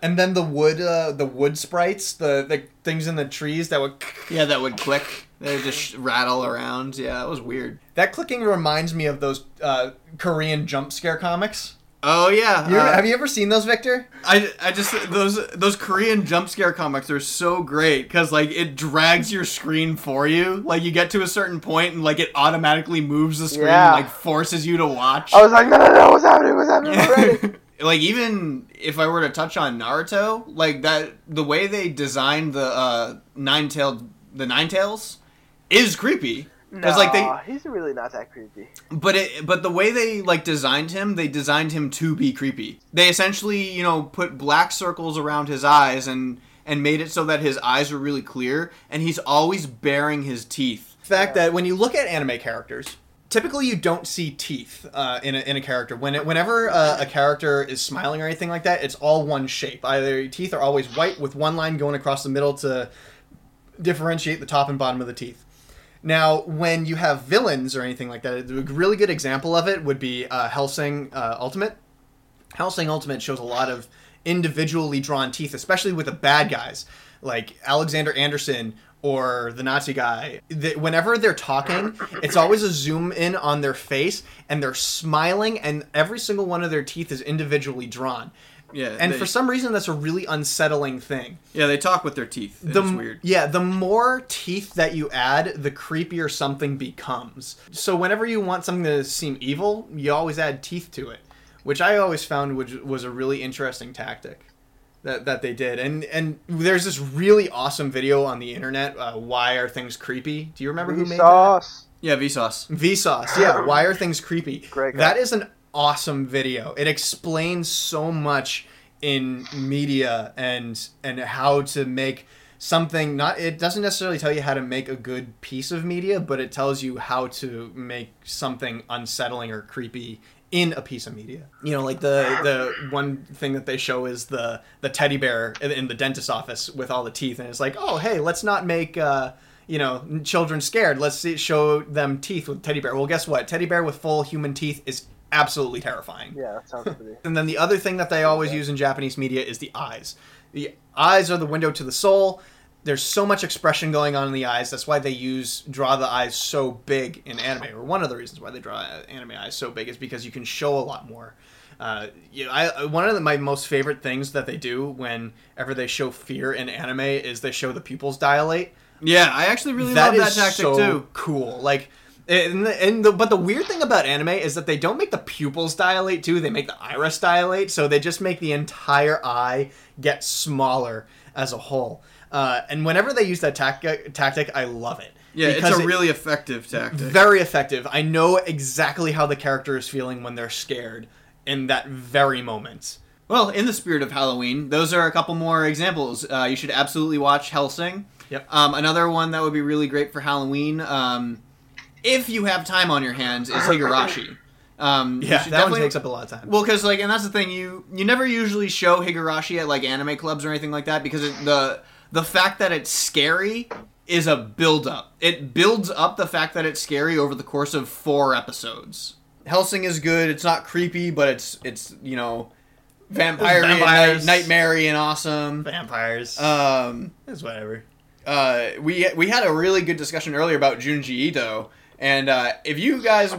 Oh, his horror collections are so scary. I'm gonna check out a lot of Junji Ito's horror collections. But Gyo is actually an anime now. Yeah, it's one of his more popular ones too. It's about parasites that latch themselves onto fish, and now fish can crawl up onto the land, and they have these spider legs, and they eat people. Yeah, so there's this scene where there's one of the most famous ones that you see is the shark. Yeah, there's a spider shark. So this shark with spider legs crawls up on land and starts killing people. And it's walking around these people's house, and it's trying to get in.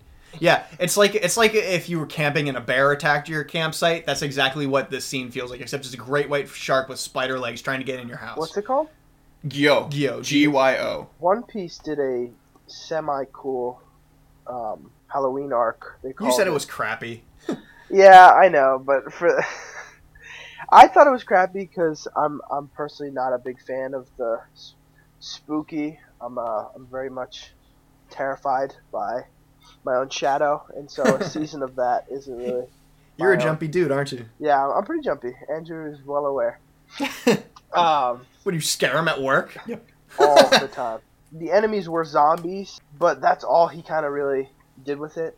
They were zombies, and then they just went into an arc, and everything was it was nighttime, and there were a few skeletons along the way, but he never really embraced that sort of terrifying, ominous nature of Halloween. Just like he, through his own Ichiro Oda is very much, he tries to have hilarity ensue in the midst of battle. Mm-hmm. It was cool seeing skeletons and zombies be scared by these One Piece characters because they were just so strong. It was pretty cool. Wow. Okay. So I actually found here on Tumblr a collection, a list of all of Junji Ito's works. Ones that are full-length stories, have multiple volumes or chapters, and then a huge collection of all of his short stories. So we can post this to the description below. Yeah, for sure. I'm totally interested. So, and if you guys are interested in reading some scary stories by Junji Ito, here you go. Junji Ito's the man today. Yeah. He's the reason for the season. I kind of want to meet him. I don't know. I don't know how he would be. Would he be like a really creepy guy? I don't know. You've seen his picture, right? No, I haven't. Victor thinks he looks like a serial killer. Really? I do. He's got that serial killer look. Flannel shirt, glasses. Just that. Nah. He looks like a cool guy. Yeah. Here's you know that, okay, so Victor, you know that picture I showed you has that like blank stare on his face, no smile, like Yeah. he's like half smiling, but he's just got a blank stare.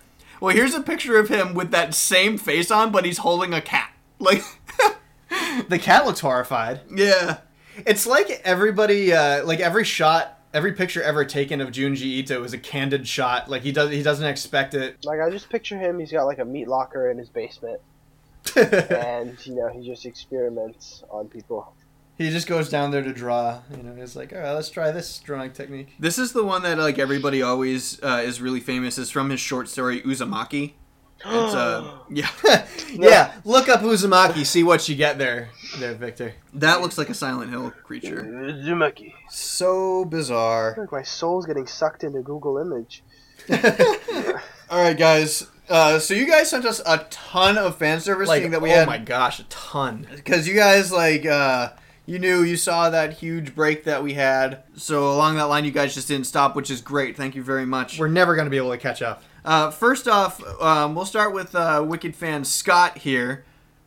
And he's going... Essentially, he sent us a whole bunch of stuff. One thing he sent us was Chuck Jones's guide to writing a Wile E. Oh my Coyote gosh, I movie. loved this picture. Yeah, so... It was just a picture of the 8 rules to making a Wile E. Coyote cartoon. Number 1, coyote can't be hurt except when Roadrunner says beep beep. No outside force can harm the coyote, only his inept failure on the products. That's what I like that. Yeah, the coyote could stop any time if he were not a fanatic. No dialogue ever except beep beep.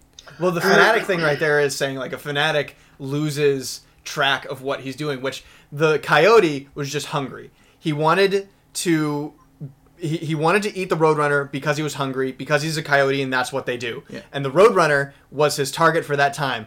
But then he became a fanatic because he became obsessed with catching the Roadrunner. Like it was his life mission. Like he's no longer hungry, he just wants to catch the Roadrunner. Yeah. Rule 5. Roadrunner must stay on road, otherwise logically he would not be called Roadrunner. All actions must be confined to the natural environment of the 2 characters, Southwest American desert. All materials, tools, etc. must be obtained from Acme Corporation. Whenever possible, make Gravity Coyote's greatest enemy. The coyote is always humiliated and harmed by his failures. Those are the 8 rules. If you follow those rules, then you've made it a successful Wile E. Coyote cartoon. Yep. Scott also wanted to mention and bring up the fact that there is an American interpretation of Death Note coming out, live action. Really? And he kind of wanted to see like what we would do if we were to do a pitch session of that, so maybe we'll bring it up. I don't know what I would do. Yeah, right? Oof. And then, of course, we have the news of the Black Burger.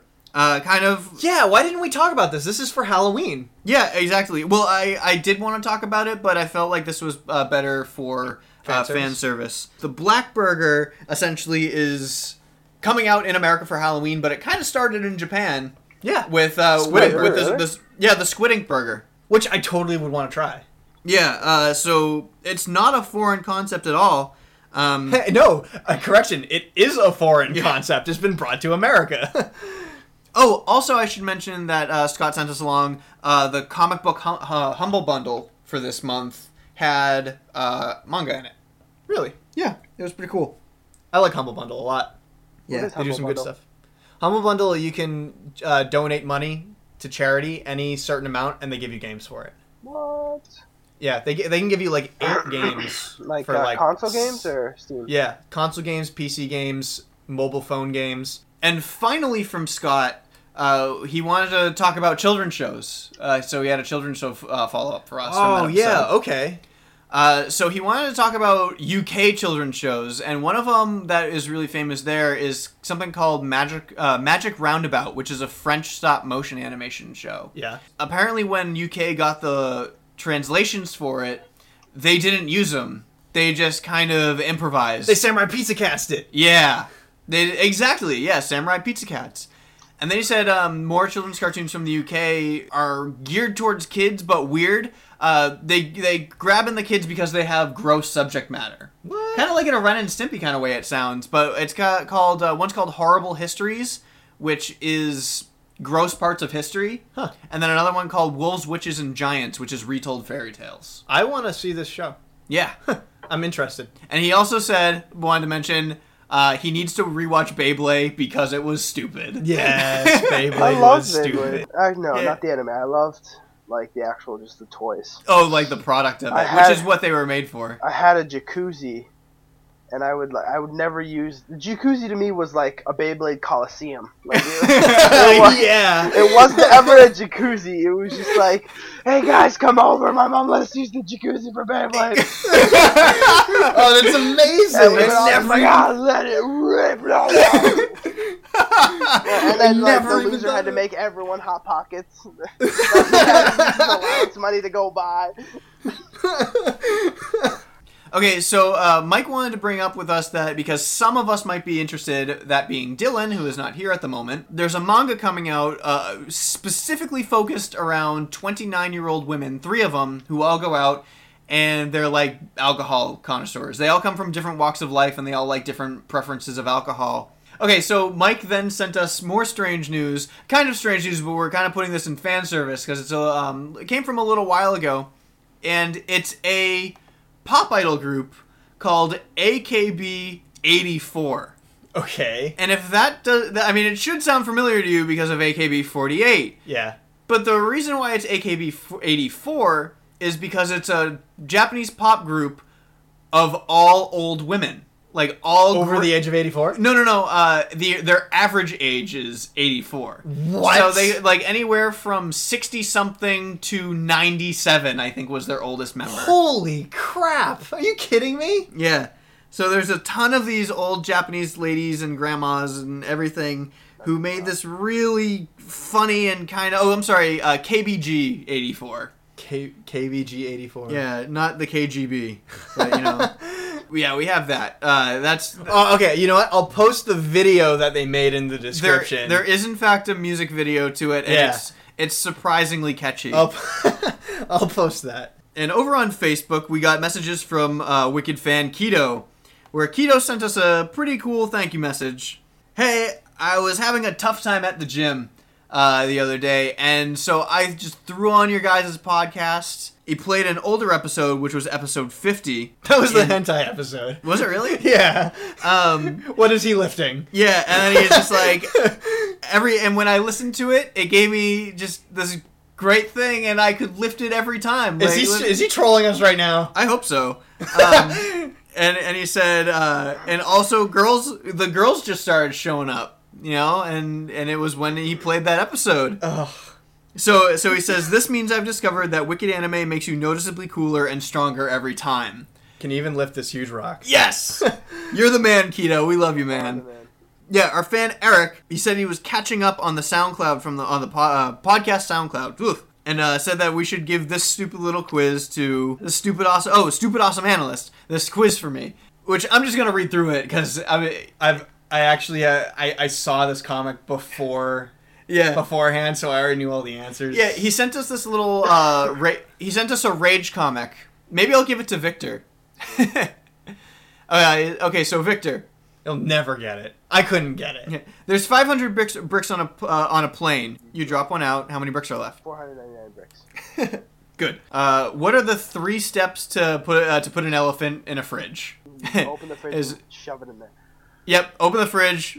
Put the elephant inside. Close the fridge. Now, what are the 4 steps? The 4 steps to putting a deer in the fridge. Breaking its antlers and then Nope. Open the fridge. Take the elephant out. Put the deer inside. Close the fridge. son of a bitch. All right. Next, it's the Lion King's birthday, and all the animals are there except for one. Why is that? I said, think of the last question I just asked you. Oh, because the elephant or the deer's in the fridge. That's right. Correct. Next one. How can an old woman cross a swamp filled with crocodiles? This is impossible. There's no crocodiles because it's the Lion King's birthday. They're all the Lion King's birthday. It's an impossible question. Yeah, and then this is the last question. In the end, an old lady No, the old lady still died. Why is that? Because the brick fell on her head. Nice. So that was like this funny little rage comic that Eric sent us. I would have along. never been able to get that. I know, it's really ridiculous, but it's kind of funny. Rage comics are still ridiculous because they're still going strong. There's like the strongest meme on the internet. I will be stupidly analyzing something for you all, hopefully in the near future. I should have talked about it during what we're watching, but I didn't. Next up, we have our good buddy Anthony from IamThink.com. Oh, yeah, that's right. He wanted to participate in our harem episode. That's right. Anthony from IamThink says he wanted to give his harem a shot, and he would base all of his harem girls off of the Robot Masters from Mega Man 2. So Metal would be this crazy inventor who always gets injured by her own inventions. Wood is a protective nature freak. Air is the tsundere that always pushes everyone away. Crash is the drill-haired girl. Quick is hyperactive. Surprise. Heat is a security guard that never seen out of her booth. That's funny. Yeah. Flash, sleepy girl that can't get out of bed until she's hit the snooze button at least 5 times. That sounds exactly like Jonathan. Yes. Bubble, I hate getting up in the morning. good at swimming, but not much else. That's so my fetish. Metal girl is best. Yeah, and we actually also had another harem participant too. A new writer to us, I believe, Anna. Yeah, I wonder. I can't remember if Anna had emailed us before. But anyway, she also wanted to take part in this too, and she had an awesome idea for a harem. She wanted to take the concept and turn it on its head like a parody.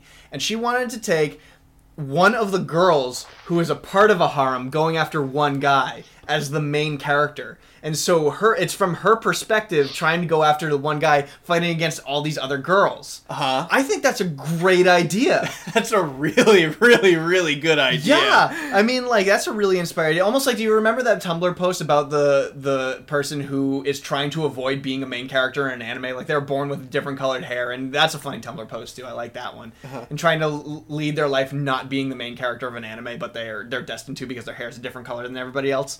But hers is like this, too. And then, like, she has this problem. She's trying to go get the other guy, but she keeps failing in every attempt to get the other guy to notice him because of all the other girls in the harem. And so she goes to her guy friends in return, you know, to get advice on how to go out with guys. And because of that, it turns into an otome. That is so fantastic. Yeah, I really like that idea, and I would dig that anime. Cool. I'm, like, so impressed by this idea. It's so cool. It's such a good idea. You know, Temsu also really liked, he sent us a message also really liking the harem episode, too. I'm really proud of that episode. That's why it took so long to get out, because I wanted to be sure that it was absolutely right to do, and I loved it. Yeah, I'm glad you guys seem to be really taking on to the harem episode, so we were really glad that you liked it. And of course, Temsu, being a part of our Monster Hunter crew, also wanted to let us know that, hey, I got my first successful capture. Yeah. Congratulations, Temsu. We'll see you next Monster Hunter weekend, hopefully. Nice. And that is all for fan service, guys. We thank you for listening to this episode of the Wicked Anime Podcast. Thank you, Victor, for auditioning with us. Maybe we're hoping to see you again. Absolutely. Let's throw some shameless plugs. It's time to throw out some shameless plugs for you guys. As you know, you can email us if you want to join the creepy Halloween discussion. You can email us at wickedanimereviews@gmail.com. That's wickedanimereviews, all one word, @gmail.com. You can also find us at facebook.com/wickedanime, where we post crazy news stories. You guys can talk to us there, post stuff to our page, all that kind of kooky stuff. You can get news on videos and updates anywhere else. You can find us at soundcloud.com/wickedanime if you're not already there listening to the podcast. If you're not there listening to that on Nerdy Show, of course, nerdyshow.com/wickedanime, where you can also find our videos if you're not listening to our podcast there. And you can find our videos also at youtube.com/wickedanimereviews. You can also find us at tumblr.com, which is wickedanime.tumblr.com, where we post semi-frequently on there crazy things we see from around the internet, mostly from Peter Payne and cute moe things or something, if you maybe. And then, of course, you can find us at twitter.com, and you can tweet at us at YoWickedAnime. If you're not listening to this podcast on iTunes.com. We did it, guys. High fives everywhere. High fives. Self five. Homeschool high fives. Homeschool high fives. Oh, thank you guys for joining us for this episode of the Wicked Anime Podcast. We will see you in November because of the skip week, remember? Sad. Yeah.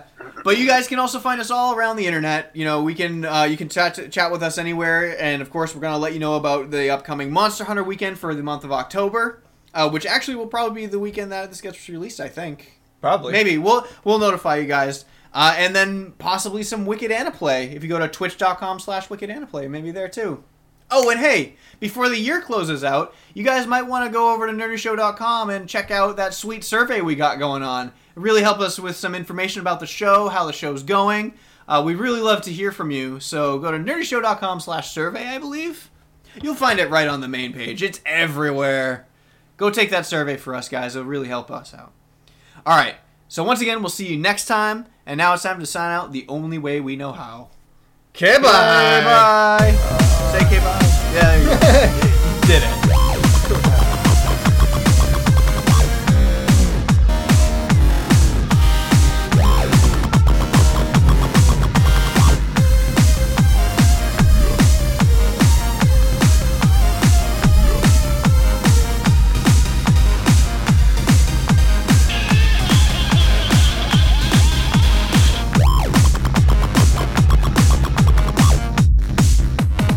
Oh, no, it's just a comic. Just scroll down and read it. Yeah, actually, that will make a fun thing for the show. Read it out loud.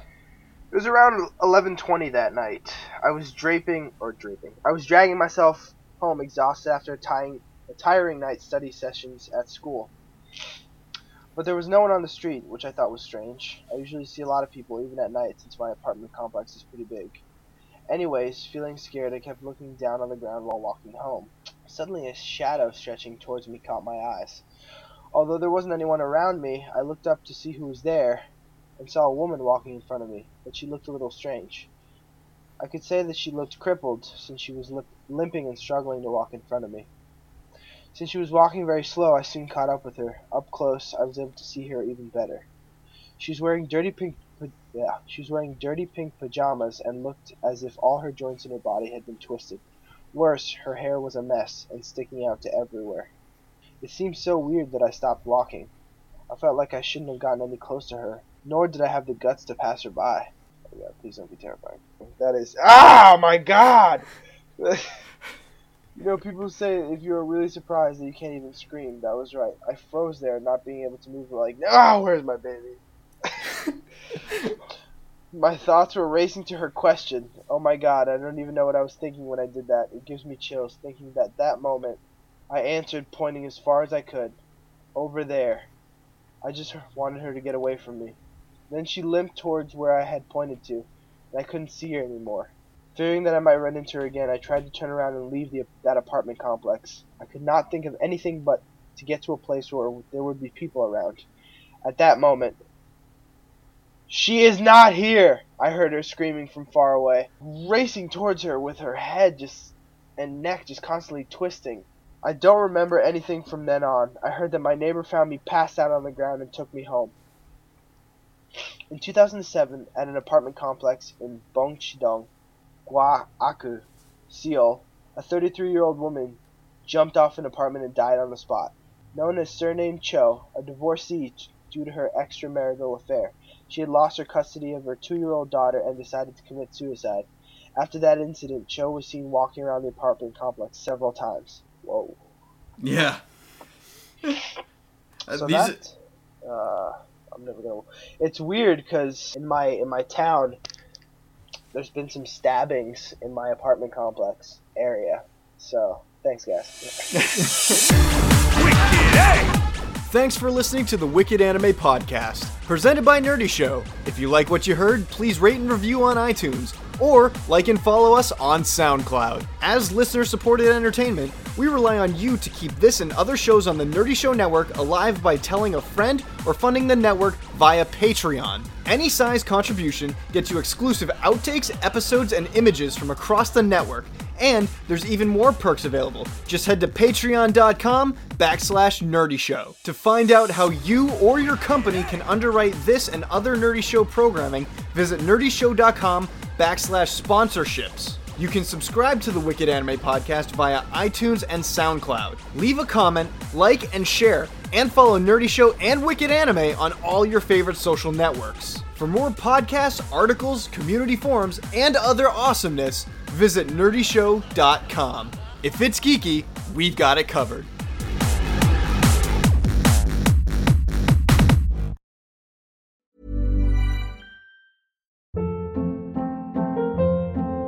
Hold up. What was that? Boring. No flavor. That was as bad as those leftovers you ate all week. Keke Palmer here, and it's time to say hello to something fresh and guilt-free. Hello Fresh. Jazz up dinner with pecan-crusted chicken or garlic butter shrimp scampi. Now that's music to my mouth. Hello Fresh. Let's get this dinner party started. Discover all the delicious possibilities at hellofresh.com.